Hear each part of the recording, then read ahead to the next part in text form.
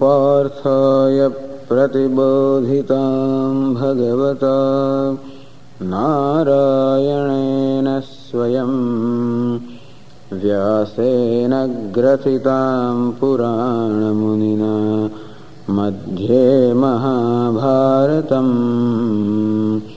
अद्वैतामृतवर्षिणीं भगवतीम् अष्टादशाध्यायिनीम् अम्ब त्वामनुसन्दधामि भगवद्गीते भवद्वेषिणीम् यं ब्रह्मा वरुणेन्द्ररुद्रमरुतः स्तुन्वन्ति दिव्यैस्तवैः वेदैः साङ्गपदक्रमोपनिषदैः गायन्ति यं सामगाः ध्यानावस्थिततद्गतेन मनसा पश्यन्ति यं योगिनः यस्यान्तन्न विदुःसुरासुरगणाः देवाय तस्मै नमः. Shankaracharya thus starts the introduction to Bhagavad Gita with the introduction of the idea of the incarnation of a Lord. Says Bhagavan Sushtva idam jagat, that Lord having created this world. It starts with Lord. See the introduction, how Vedantins begin with God, acceptance of God. This is very important. Many people believe that Vedanta does not accept God, but no. The whole discussion starts with God, who having created this universe. Therefore, we accept the Creator. The universe, as when we can see, is a creation, which is an assembly of many components, all of them functioning in harmony with one another. And whenever we find an assembly made up of number of components, serving a certain purpose, and functioning in harmony or in an order, then we know that it is a creation. Like a clock is a creation because clock is an assembly made up of a number of components, all of them assembled and functioning for a useful purpose, serving a useful purpose. An assembly that serves a useful purpose must be put together by some intelligent entity. And universe also is such. It is an assembly consisting of countless different components, all of them functioning in harmony with one another, and each one of them serving a useful purpose. Whatever there is in the creation has always a place. Nothing is redundant or nothing is out of place, except human being is capable of upsetting the disturbance and the order in the creation. That is why if human were not created, there would be no need for incarnation. Because the way the rest of the universe is set in motion, everything functions according to the nature which is in harmony with the creation. The animals and the plants and the birds, insects, all of them functioning in such a manner that a natural ecological balance is maintained. Human being is the only one who has the freedom to upset that balance. No one else has that freedom. Meaning, no one can transgress their nature. A dog will always a dog. A cat is always a cat. A mango tree, always a mango tree. You can always rely upon that. You can predict its behavior. You can predict how a mango tree will function next season, or how a dog will respond when you throw a ball, or how a cat will respond when it sees a rat. There is a predictable behavior. The whole universe is predictable. That's the reason why we have science, that you can predict. The only thing that is unpredictable is human being. Because he has a freedom to be unpredictable. He has a freedom to make his own choice. And so, he has a freedom, what we call the free will. And on account of the free will, as we said yesterday, that free will can be used or it can be abused. And that potential is there in the human being. And therefore, Lord having, as I said, the universe as created is in harmony.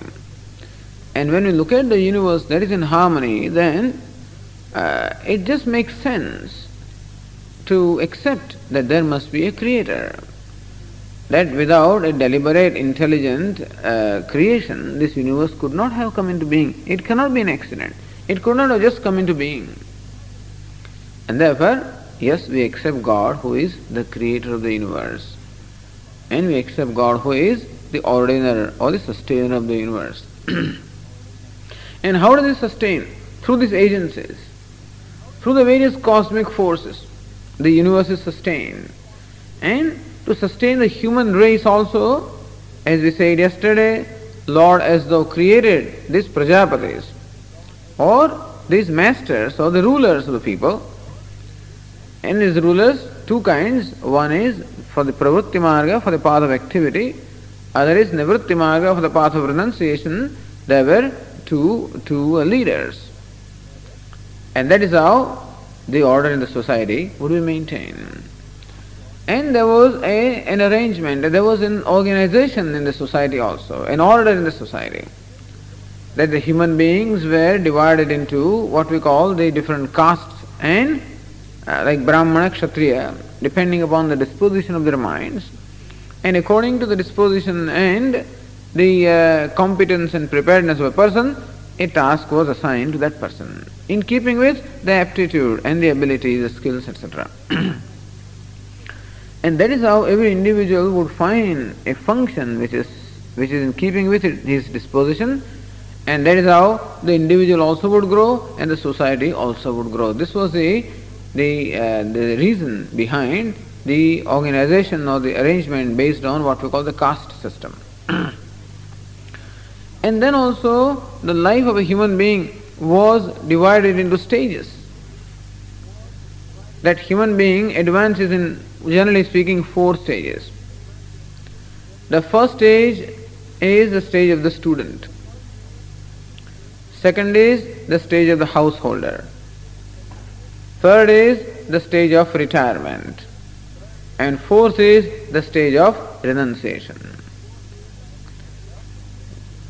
If the human life is taken to be 100 years roughly, then each stage will occupy roughly 1/4. And so tentatively it was said, first 25 years brahmacharya, meaning the life committed to the pursuit of knowledge.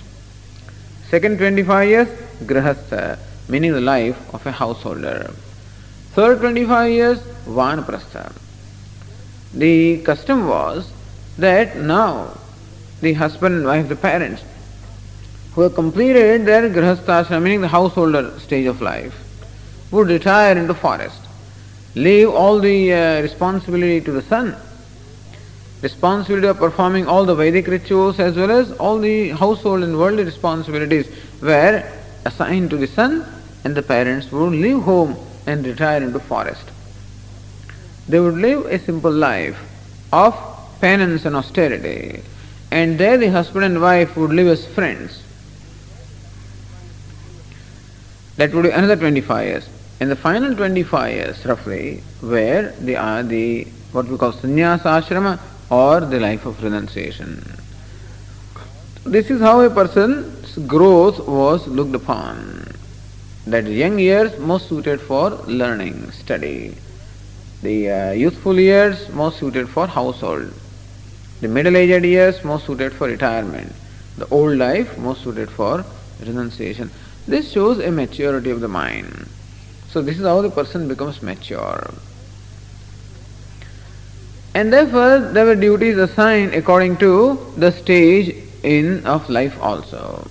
So duties assigned to brahmachari or a student were of one kind. Duties assigned to a grahastha or a householder of a different kind. Those assigned to a retired, meaning a retired person or vanaprastha is a third kind. And the duties for the sannyasi or the renunciate yet were of different kind, in keeping with their maturity or disposition of mind. And this is called dharma, the order in the society, which is given to us in the form of do's and don'ts. What we should do and what we should avoid. What are the daily obligatory duties and what are the occasional or incidental obligatory duties. So So they call them karma or the duties, nitya and naimittika karma, daily and incidental obligatory duties. And when people perform this, then everybody will be in harmony with the available existing order. Because the duties assigned to the different people were in keeping with the order that exists in the universe. And therefore, if you follow that course of action, your life will be in harmony with the existing order. That will be the life of dharma or the righteousness. Sah dharma brahmanadyehi varnibhi ashramibhischa shreyorthabhi anushtiyamana. And so those people who desire welfare in their life, well-being in their life, evolution in their life, followed this dharma or this path of righteousness. Then what happened? Shankaracharya continues further, Dirghena kalena anushtatrinam kamodbhavat. What happens is, whenever there is an order and righteousness and values in a society, the society will necessarily prosper. Where there is hard work, duty, sincerity and basic values of life, that society will prosper. Because when people in general lead a righteous life, it builds that kind of an environment which automatically attracts the prosperity. As it is said in the 3rd chapter of Gita, Annad bhavanti bhutani parjanyad annasambhavah yajñād bhavati parjanyah yajñah karma samudbhavah. Lord Krishna points out that whole wheel of creation, how the living beings are born of food, how the food is produced from rain. And where is the rain produced from? The Lord Krishna says rain is produced from yajna or sacrifice or righteousness. Because where would the rain go? Rain is a sign of prosperity. And where would prosperity be? In that society which leads a life of values, where there is a moral code of conduct and everything else. So, where dharma is there. And therefore, there would be prosperity where dharma is. There would be suffering where adharma is. In the society which gives up all the norms and all the moral codes of conduct, that society will definitely, in course of time, invite pain and suffering. There is no question about it. No cleverness works there. When you violate the basic order, definitely that violation is going to hurt the person who violates. And if the society violates as a whole, it is going to hurt the whole society. And that's what happened, it seems. Dirghena kalena anushtatranam.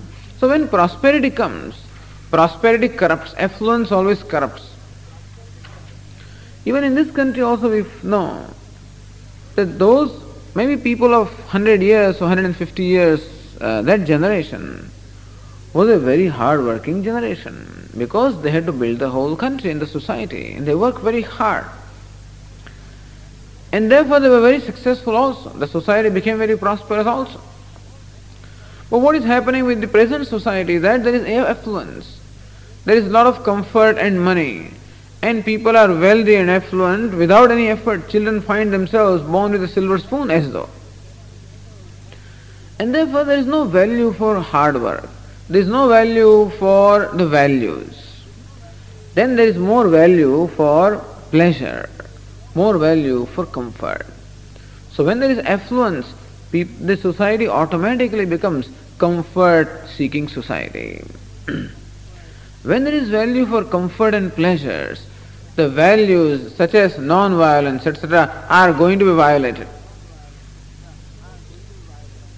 When austerity goes away from the life, when penance goes away from life, then definitely when there is no discipline in the life, that indiscipline or adharma is going to take hold of the person and the society also.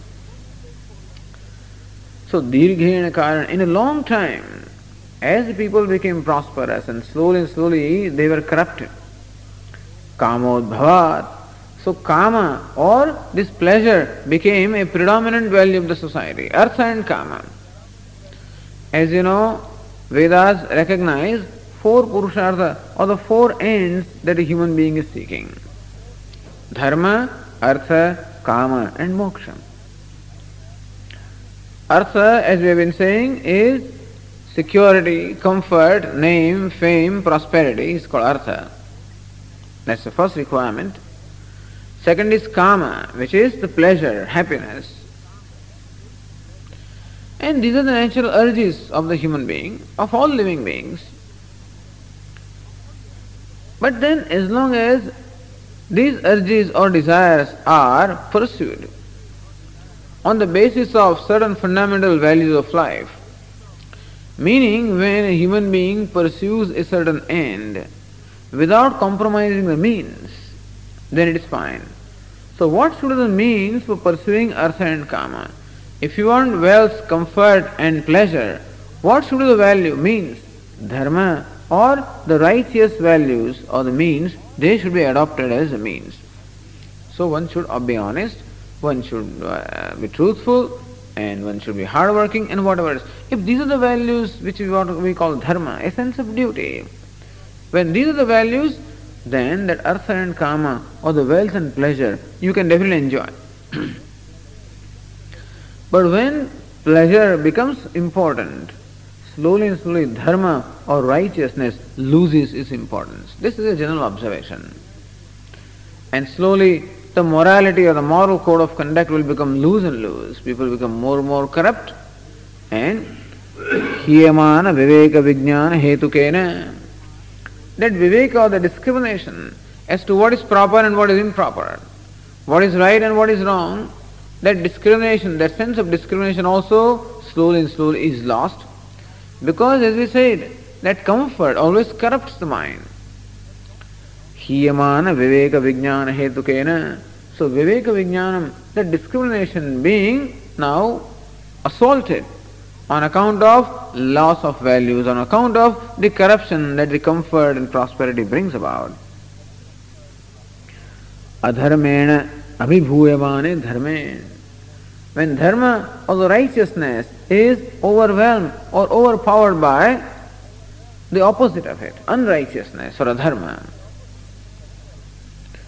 Pravardhamane cha adharme, and adharma or the corruption grows. Jagatah sthitim parivipaleshu. When there is corruption in the values, then slowly and slowly it eats away the moral strength, the inner strength of the society. And you find slowly and slowly the society becoming loose, corrupt and also violent. All this is also later on described in Bhagavad Gita. Namam duskritano moodaha prapadyante naradhamaha mayaya pahritagnyanaha asuram bhavamashritaha. So when that vivek or the sense of discrimination is robbed away from a person on account of the fascination that the world creates, slowly and slowly the values are compromised. And when you compromise a value like truthfulness, then it creates a guilt and a conflict within. And therefore, these guilts and conflicts keep on arising and increasing. And a person becomes really highly disturbed and distracted. His moral strength, is definitely, as far as strength is concerned, the inner strength or the moral strength is concerned, he starts losing that, becomes weaker and weaker from within. And therefore the ability to follow the values also goes down. Because following values such as non-violence or truthfulness requires a certain inner strength, requires a certain sacrifice to be made by a person. And the ability to make these sacrifices and to lead a life of austerity, when it goes away, slowly and slowly the baser instincts of the human being, they prevail upon him. This is a famous battle between the Pandavas and Kauravas. The famous battle between the righteous forces within and the evil forces within. There is always a battle.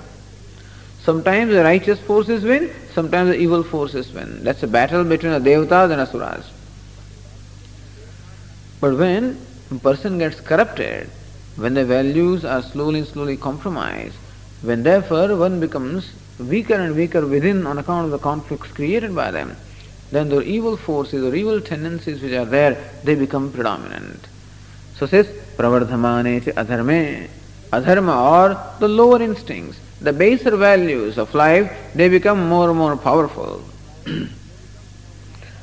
Then it's going to affect the very order of the society. Because then what happens? Violence increases, dishonesty increases, corruption increases, and it threatens the very order in the society. The very peace and order in the society is threatened. You don't require an enemy from outside. This enemy within is enough to destroy a person or even a society.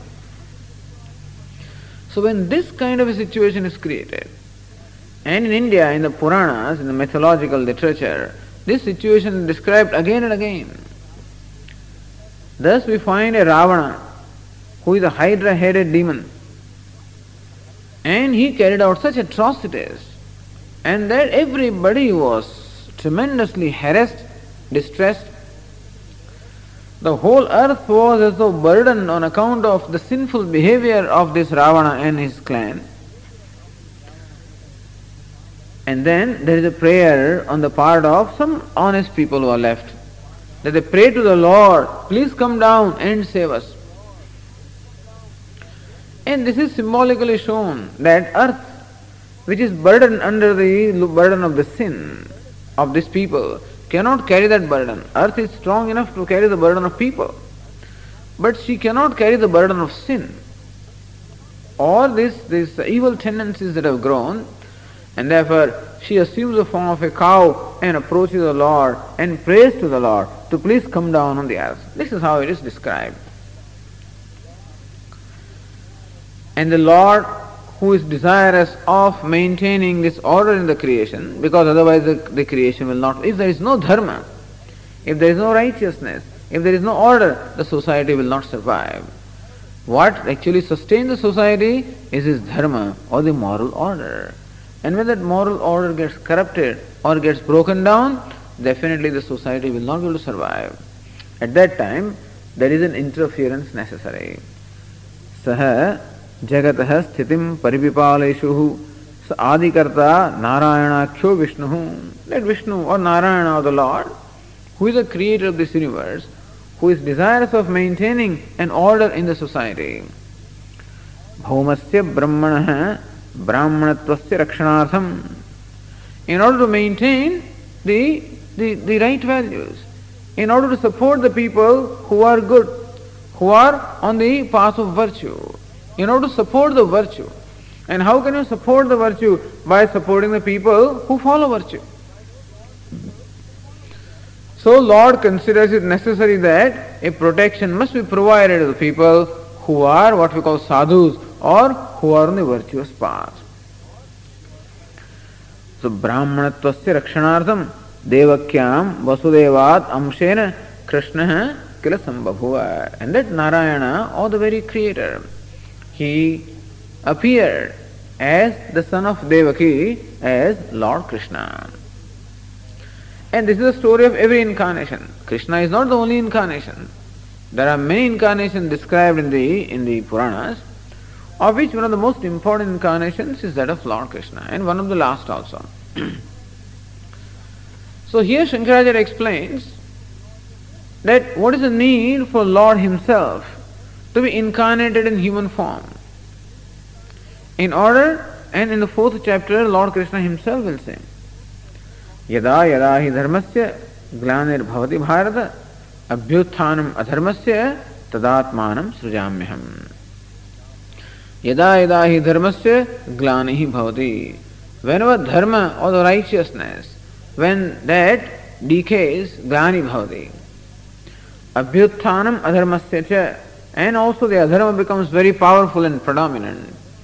At such a time, I appear on this earth. Not only in the human form, in whichever form is required. And therefore, according to the Puranas in India, Lord has appeared in the past in different forms.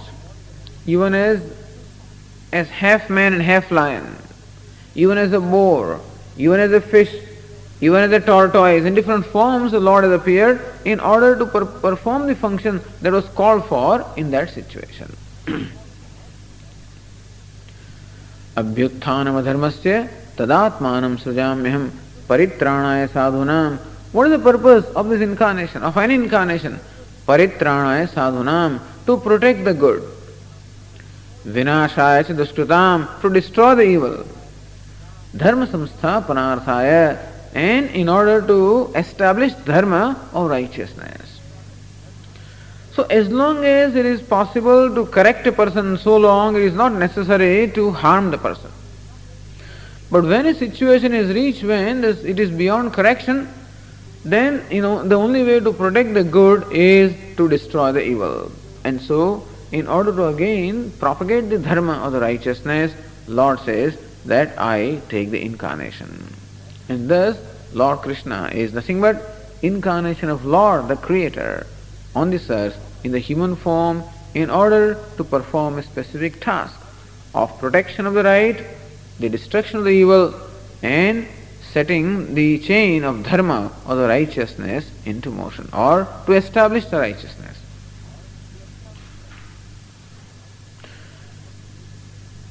ब्राह्मणत्वस्य हि रक्षणेन रक्षितस्याद् वैदिको धर्मः तत् अधीनत्वात् वर्णाश्रम भेदानाम्. And basically, why is it that the Lord only protects the righteous people? He says, when you protect the righteous people, when you protect the people who are learned and who are contemplative, who are devoted, who are leading a life of virtue, then automatically, through their example and through their teaching, the rest of the society also will be able to follow the life of virtue. Now, what is this incarnation? And the 4th chapter describes it. Usually, a birth takes place, as you know very well, that Vedanta accepts the continuity of existence. That when I was born, this is not the first time I am born. That it is one of a series of the embodiments that I have had. In fact, this series of embodiments started from the time beginningless. From the time the creation began, from then, every living being is in existence in one or the other embodiment. And therefore, this embodiment that I have is the product of all the past effects that I had myself accumulated by performing variety of actions which may be of virtue, of the nature of virtue, or otherwise. And so actions that we are performing result into effects, and these effects will express themselves into various situations in life.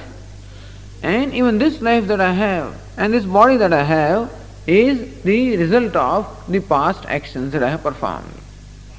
And therefore, usually, the embodiment of an individual is the result of the action, a result of the combination of good and bad actions.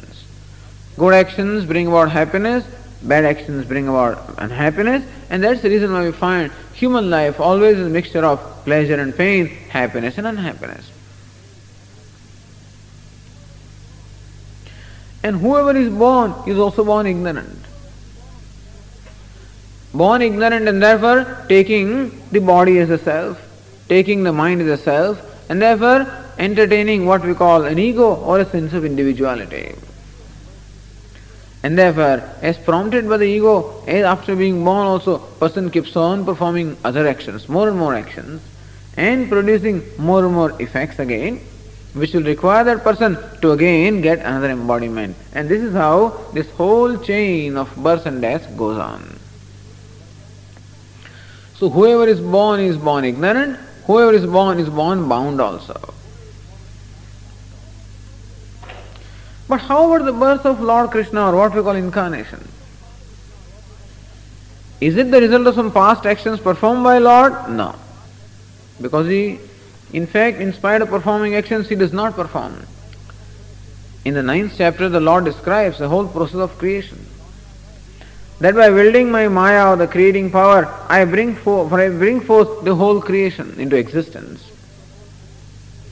And in spite of all these, the creation that is brought forth by me and sustained by me, I do not get tainted or affected by any of these actions.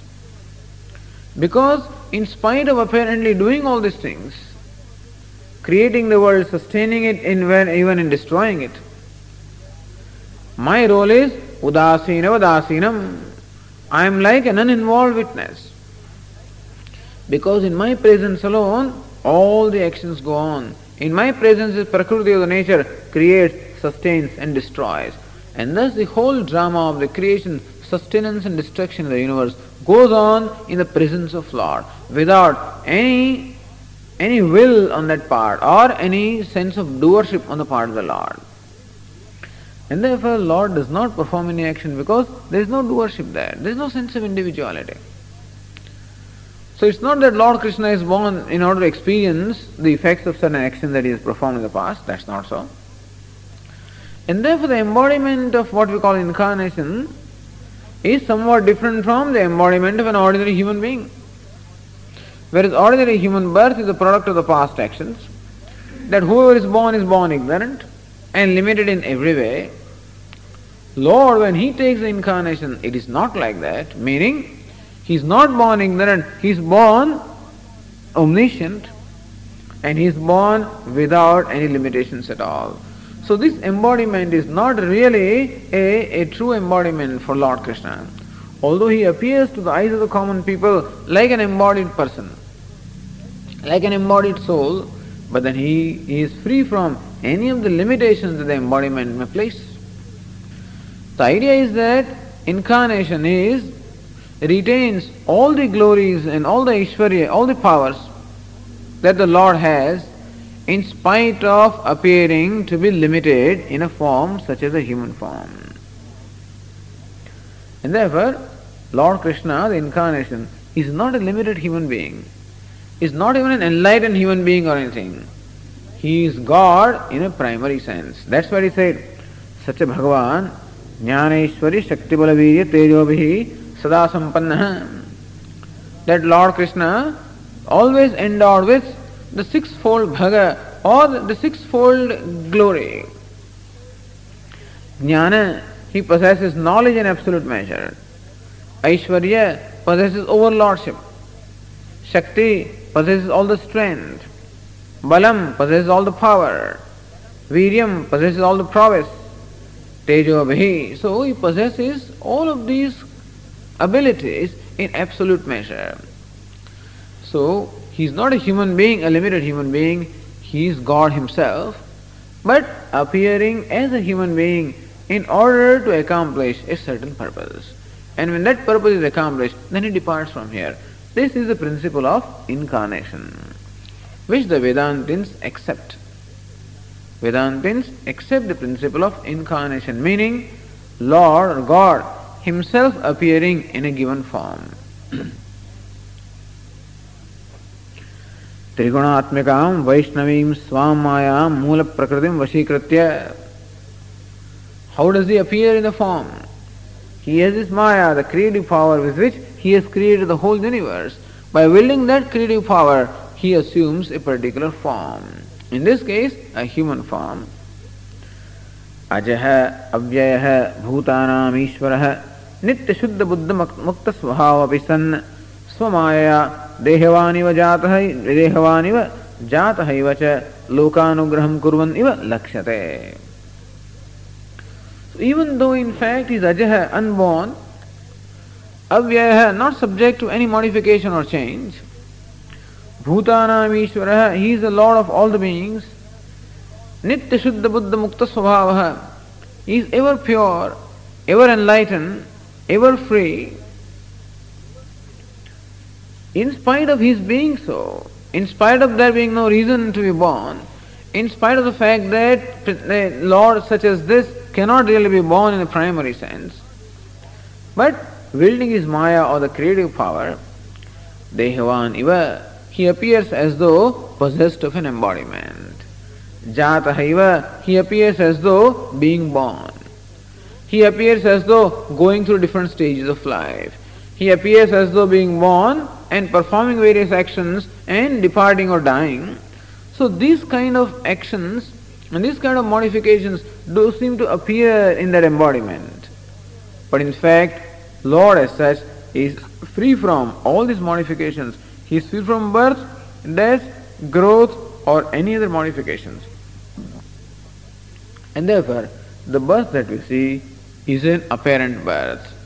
The growth that the Lord Krishna also grows from a child to a youth and to a young man. All that growth also is just an appearance. He also seems to die. That is also an appearance. That's the reason why all the actions performed by the incarnation are called Leela. They are called the sport. They are not in the primary sense, like a human being willfully or deliberately performs an action. And behind the action there is a sense of doership. That kind of doership is not there in any action. Even though he appears to be performing all the actions, in reality he does not perform any action at all. In that sense, a wise man also is comparable to incarnation. But the difference is, the incarnation, as we said, is God in the primary sense, and therefore he possesses all those virtues in absolute sense, whereas the wise man continues to be limited by the embodiment. And so for the upadhi bheda, there is a distinction as far as the upadhi or the embodiment is concerned. What for does he appear in a given form? Lokanugraham kurvan iva lakshate. He seems to be performing many tasks in order to bless the people, in order to bless the society, in order to serve the society as though. Does he have something to accomplish? Swaprayojana abhave api bhutanu jigrukshaya. Swaprayojana abhave api, even though he has nothing to achieve or accomplish because he is perfect. Bhutanu jigrukshaya, only out of anugraha or compassion for the beings, only out of compassion for the human beings or compassion for the living beings, he appears as incarnation. And Lord Krishna also thus appeared as incarnation. And then what did he do? Vaidikam hi dharmadvayam Arjunaya upadidesha. This very same dharma that is taught in the Vedas. And what is that dharma? The twofold dharma. What is the twofold dharma? The path of pravritti and the path of nivritti. The dharma involving activity or engagement and the dharma involving renunciation. The pursuit of what we call the material prosperity and the pursuit of what we call the spiritual prosperity. These are the two dharmas or the two modes of life. And that is what is described in the Vedas. And Lord Krishna taught through Bhagavad Gita that very same truth or the very same dharma that is taught in the Vedas. The twofold dharma, the path of pravritti and the path of nivritti, which is taught in the Vedas, is the very same thing that Lord Krishna taught to Arjuna. What was the condition of Arjuna at that time? Shoka moha mahodadhu nimagnaya, as we will see. At that time, Arjuna was completely submerged in the ocean of shoka and moha, in grief and delusion. Arjuna was completely immersed or submerged, as a matter of fact, or drowning in the ocean of grief and delusion. So Arjuna was completely overpowered by grief and delusion. And to such an Arjuna, Upadidesha, Lord Krishna imparted this teaching of the twofold dharma, the twofold path that is taught in the Vedas. How come Lord Krishna chose Arjuna to impart this knowledge? Gunadhikaihi grihitah anusthiyamanaha cha dharmah prachayam. Why don't you read later on? Read the book later on. This class is for listening, not reading. Gunadhikaihi grihitah anusthiyamanaha dharmah prachayam gamishyati. The reason why Arjuna was selected, because Arjuna was a very capable person, because he was a person who had led the life of righteousness, and also a person with a great inner strength, and also a man of great accomplishments, a person possessing all the qualities of leadership. And that's the reason why Arjuna was chosen for imparting this knowledge. Gunadhikaihi, because when this knowledge is given to someone who is worthwhile, then alone prachayam gamishyati, then alone that knowledge really will expand, meaning will go to other people. If this knowledge is given to the people who are otherwise incapable themselves, then all that effort will be wasted, or this will not really find the place where, will not go to the right people. It's not that Lord Krishna can teach the whole society. He can teach one person. But if that is the right person, then through him that knowledge also will ultimately go to the society. And that's the reason why it is necessary that a right kind of person is selected. And that's why Arjuna was selected. There are two reasons why Arjuna was selected. Arjuna needed this himself very much. At the same time, Arjuna was fit instrument for imparting this knowledge, because he would become the medium ultimately for the spread of this knowledge to the society. Because only if one person gets the knowledge, it is not going to save the society. The whole society should get the knowledge. For which this person will become the instrument or a vehicle in order to spread this knowledge to the rest of the society. And thus Lord Krishna found Arjuna a fit person. Gunadikaihi grihitah anushthyamanasya dharmaha.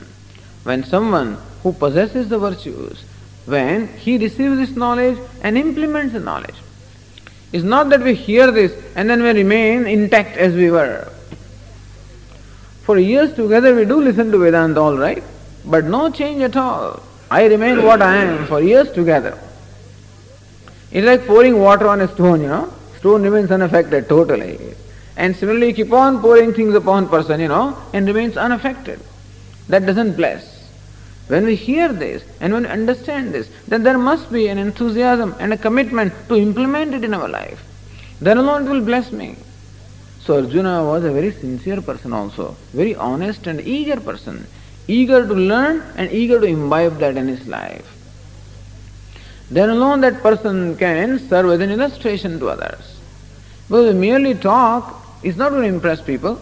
They will want to see it in action also. And therefore the person who gains the knowledge as well as makes it his own life, then that person will become the fit instrument for spreading of this knowledge to the others who need this. And that is how this knowledge, dharma of the righteousness, will be established and the society will prosper again. So really speaking, the main task of Lord Krishna, according to the Vedantins, is Bhagavad Gita.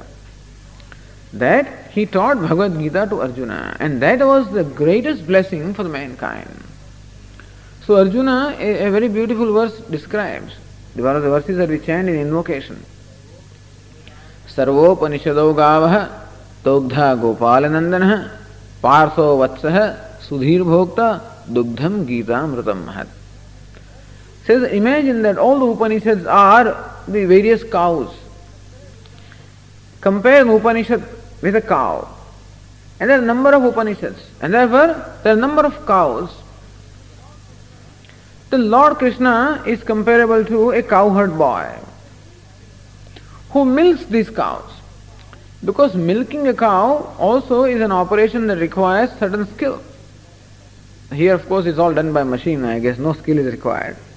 But in India, where things are not so mechanized, there to milk a cow would require a lot of skill. Otherwise, if a person is stranger, the cow will not allow him to milk.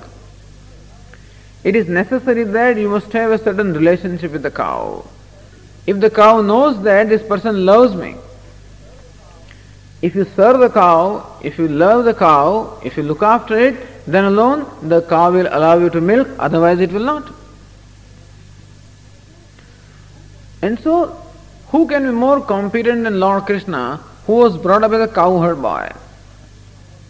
Then perhaps you might know this basic story of Lord Krishna, that actually he was born in a prison, would you believe? His parents are imprisoned because of the threat that the son of this couple is going to kill a king who was a very evil person. And therefore, that evil king had imprisoned the parents of Lord Krishna, and therefore he was born in prison at midnight. And then his father got the message, he got the instruction that he should take this child and take him away to another place, otherwise he'll be killed. And so at midnight, the father in a basket carries the child on his head and crosses the river Yamuna and goes across the river. He was born in a place called Mathura, which is on one bank of the river Yamuna. He crosses the river Yamuna and goes to Gokul, which is another village at the other end of the bank of the river. And thus this father, whose name is Vasudeva, he carried the child in the basket. At midnight, at a dark midnight, it is raining, there is a flood in that river, and he has to cross that river. And he crosses the river, and the water has come right up to his shoulder, as a matter of fact. And he would have been drowned, except that the water came up to the shoulder, up to the nose, sort of, up to the chin, and stopped there. That's how the story is. And he was able to cross the river. And the child was placed at there was a cowherd village there, this Gokul, and there was a chief of that cowherd village, and the wife of that chief had given birth to a daughter. So there is an exchange. The son is placed there and the daughter is brought here. This is the story. And that is how, even though Krishna was the son actually of a Kshatriya and a king, he was brought up as a cowherd boy. So from the childhood he was skilled and well versed in the art of milking the cows, of tending the cows and milking the cows. So they say that imagine the Upanishads are various cows, and Lord Krishna is a cowherd boy who milks the very essence of all the Upanishads. You know what is an Upanishad? It is nothing but the essence of the Vedas. And there are so many Upanishads. Each one of them talks about the subject matter of the Upanishad is to reveal the nature of the knowledge of the self. And so, what Lord Krishna did was to milk the cows of the Upanishads. And when would you, as I said, you must be skilled in the art of milking the cow. Lord Krishna is not only a milk cowherd boy in that sense, but is also skilled in the art of milking or getting the essence of all the Upanishads. As a teacher, he can be compared to a cowherd boy, that as a teacher, he could actually get the essence from all the various Upanishads. And another requirement for milking the cow is that the cow always will give milk for the calf. Cow doesn't give milk for you and I. Cow always gives milk for the calf. And out of love, they describe there in Bhagavatam that when the cows used to go, were taken for grazing to the grazing grounds in the morning, and when they were returned in the afternoon or in the evening to again this village, then the cows would run because they were their calves, and therefore they would run to meet their calves. And as soon as the cow sees a calf, even from a distance, the milk starts flowing through the udder of the cow. There is so much amount of love in the cow that the milk starts flowing from the udder just looking at the calf. So the relationship is one of love. And thus cow actually gives milk out of love for the calf. So calf is the nimitta, or the reason why the cow gives the milk. Except that a very small portion of that milk goes to the calf, and rest of the milk is consumed by other people. This is the usual thing.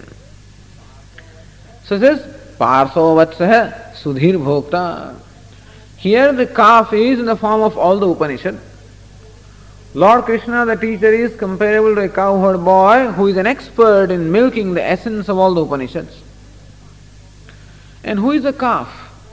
Who becomes the cause for the cow to give milk, or he becomes the cause for the cowherd boy to milk the cows.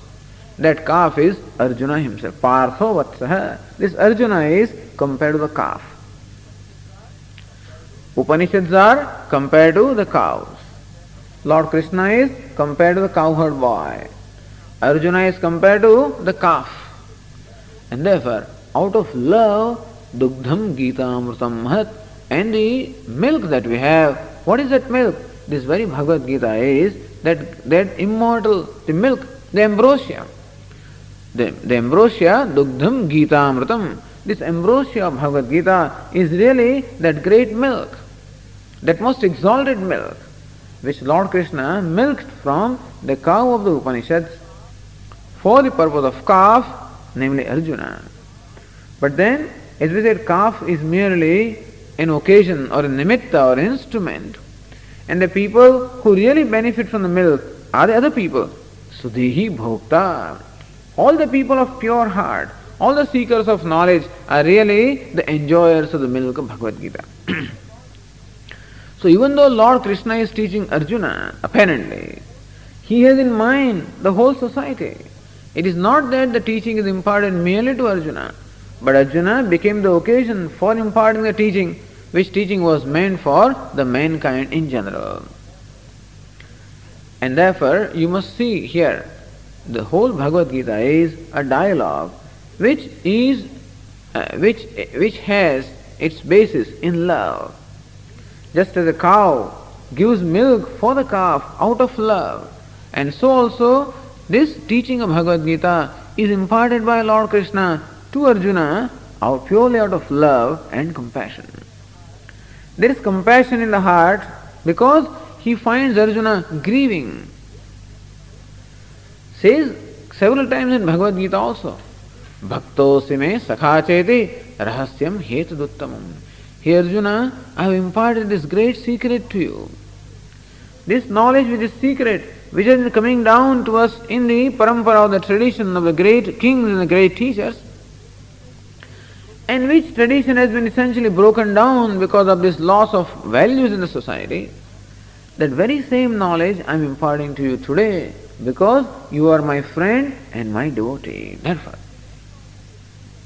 at the end also in the 18th chapter, Lord says, Ishtosi me dridhamiti tato vakshyami te hitam.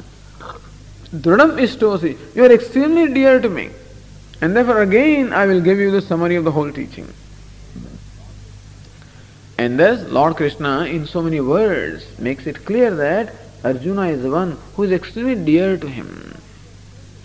And Arjuna also expresses his great reverence and devotion and surrender to Lord Krishna as a teacher. And that is how we have the teaching of Bhagavad Gita, which is a dialogue full of love, coming from a heart of the teacher where there is love and compassion and kindness. And where there is a calf or a student who receives that. And Arjuna says that in the 10th chapter. Bhuyah vistarenatmano yogam vibhutim cha mahatmana bhuyah kasaya truptirihi shrunvato nasti me mritam. In the 10th chapter at one point Arjuna says, O Lord, please describe in all the detail your glories and your abilities and your greatness. Please describe to me. I want to hear them in great detail.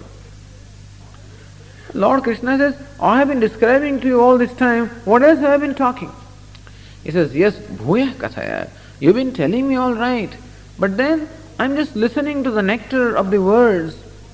I'm listening to the nectar in the form of the words coming from your mouth, and I just cannot be content at all. And therefore, I want to hear more and more of it.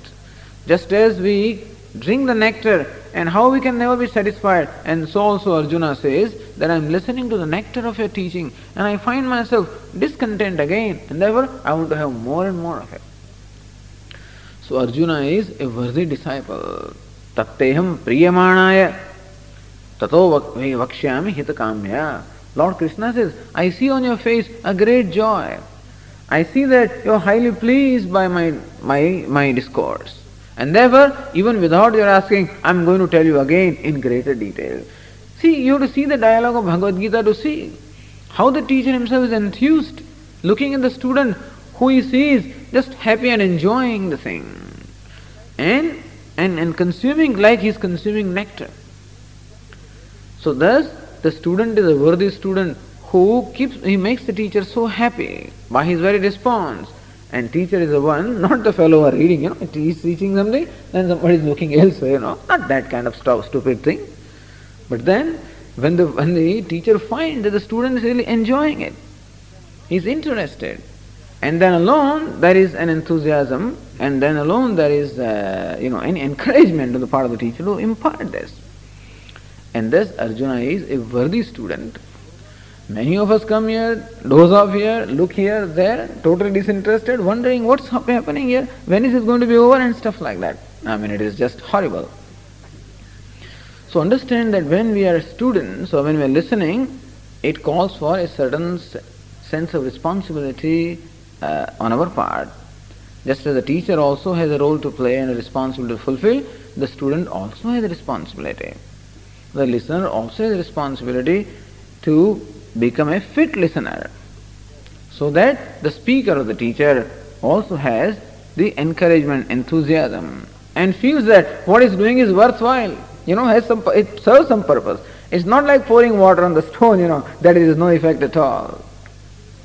But anyway, that is not the case with the dialogue of Bhagavad Gita. It is a dialogue between Lord Krishna and Arjuna, where we see all throughout a great eagerness on the part of the student and a great love and compassion on the part of the teacher. And therefore, it was a very beautiful combination. That's the reason why Lord Krishna gave this teaching to Arjuna. And Arjuna, of course, needed it very badly. At the same time, he also exhibited other capabilities of the one who has that ability, the enthusiasm and the energy to learn and imbibe the teaching and also become an illustration for others, so that this teaching also will be expanded to the rest of the society. Okay, we'll continue tomorrow.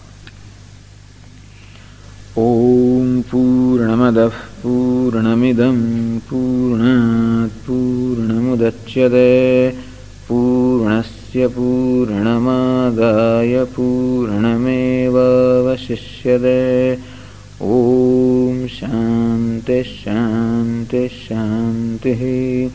Shankaram Shankaracharyam Keshavam Badarayanam Sutrabhashya Krutau Vande Bhagavantau Punah Punah. Ishvaro Gururatmedi Murti Bheda Vibhagine Vyomavadvyapta Dehaya Dakshinamurtaye Namaha. Om Shanti Shanti Shanti. Hari Om Shri Gurubhyo Namaha. Hari Om.